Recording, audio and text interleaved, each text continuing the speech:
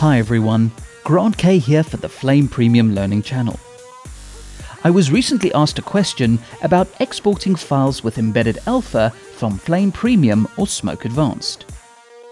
How do I set up the exported files to have either straight alpha or premultiplied alpha?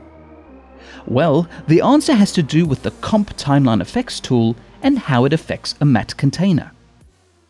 For previous versions of Flame Premium and Smoke Advanced, you had to keep a separate RGB clip and a separate alpha matte clip. Upon setting up an export, you would select the fill followed by the alpha. This only allowed for a single clip export with an embedded alpha and minimal control over the alpha settings.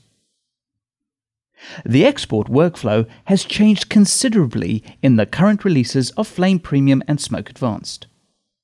The timeline now supports full RGBA, and a few things were done to support multi-file export with an embedded alpha channel. So to make this clear for you, I am going to start on a reel with a separate RGB fill clip and its corresponding alpha clip. These clips could have originated from batch, BFX, or even the timeline, but don't worry about it at this point. Now, the first thing to know about exporting files with embedded alpha is that the RGB fill and alpha always have to be in a matte container. Essentially, the matte container is exported to create your media. So to create a matte container from these clips, you can do it in two ways. If you prefer using the timeline, you can be in the timeline view and select your RGB fill clip. In the mini toolbar, you will see an option to add a matte to the segment. So choosing that option and picking the matte clip will turn the segment into a matte container which contains the RGB fill and the alpha. Having a look at the player, you will see the result of the fill combined with the alpha. Now, depending whether the original sources were unpremultiplied or premultiplied with the alpha, you would set the segment setting in the Comp Timeline Effects tool. In my case, the fill was an unpremultiplied source, and that is the setting I'll choose. Please remember that what you see in the player is actually exported. This is very important to remember. If this does not look correct, then your export will be incorrect. So that is how you create a matte container via the timeline. If you prefer using the Tools view, which is a more traditional Flame Premium approach, you will find the option in the Utilities tab. So click Create Matte Container. The parameters are set to create a matte container as well as enable the Comp Timeline effects that you saw earlier. So click the RGB fill, the alpha, and click on the reel to create the matte container clip. As before, looking at the player, you will see the result of the comp tool being applied to the matte container. Looking at it in the timeline view, you can set the interpretation settings for the alpha in the segment. Now, if I flick between both of the clips, you can see the end result is the same. What I can tell you is that if I exported both matte container clips, you would get two file sequences with pre-multiplied alpha. So how do you choose between a straight or pre-multiplied alpha export? To make this clear, I'll just press N to rename one clip to straight.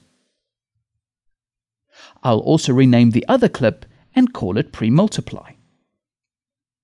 Looking at the pre-multiply clip first, you will see that the Comp Timeline Effects is enabled. So the timeline is already multiplying the RGB by the matte. Exporting this will give you a fill multiplied by its alpha.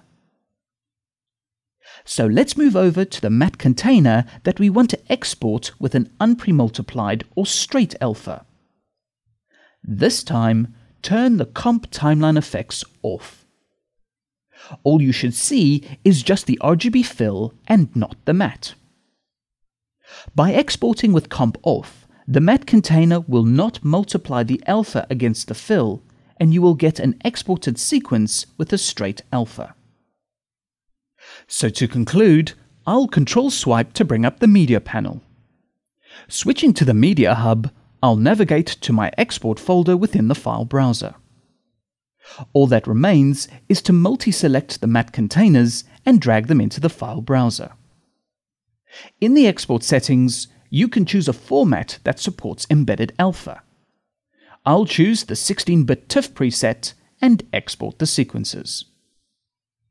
The files export in the background, and once the export is complete, you can refresh the folder to see the sequences. If I open up the Premultiply sequence, you can see that the RGB fill is already premultiplied by the alpha. And if I open up the straight sequence, the RGB fill was not multiplied by the alpha. So here are the 3 points to remember. You need a matte container to export a file with an embedded alpha. You need to set the alpha correctly in the comp timeline effects and look at what you see in the player. And finally, having comp on will produce a pre-multiplied alpha, and comp off will produce an unpremultiplied or straight alpha embedded in your exported media.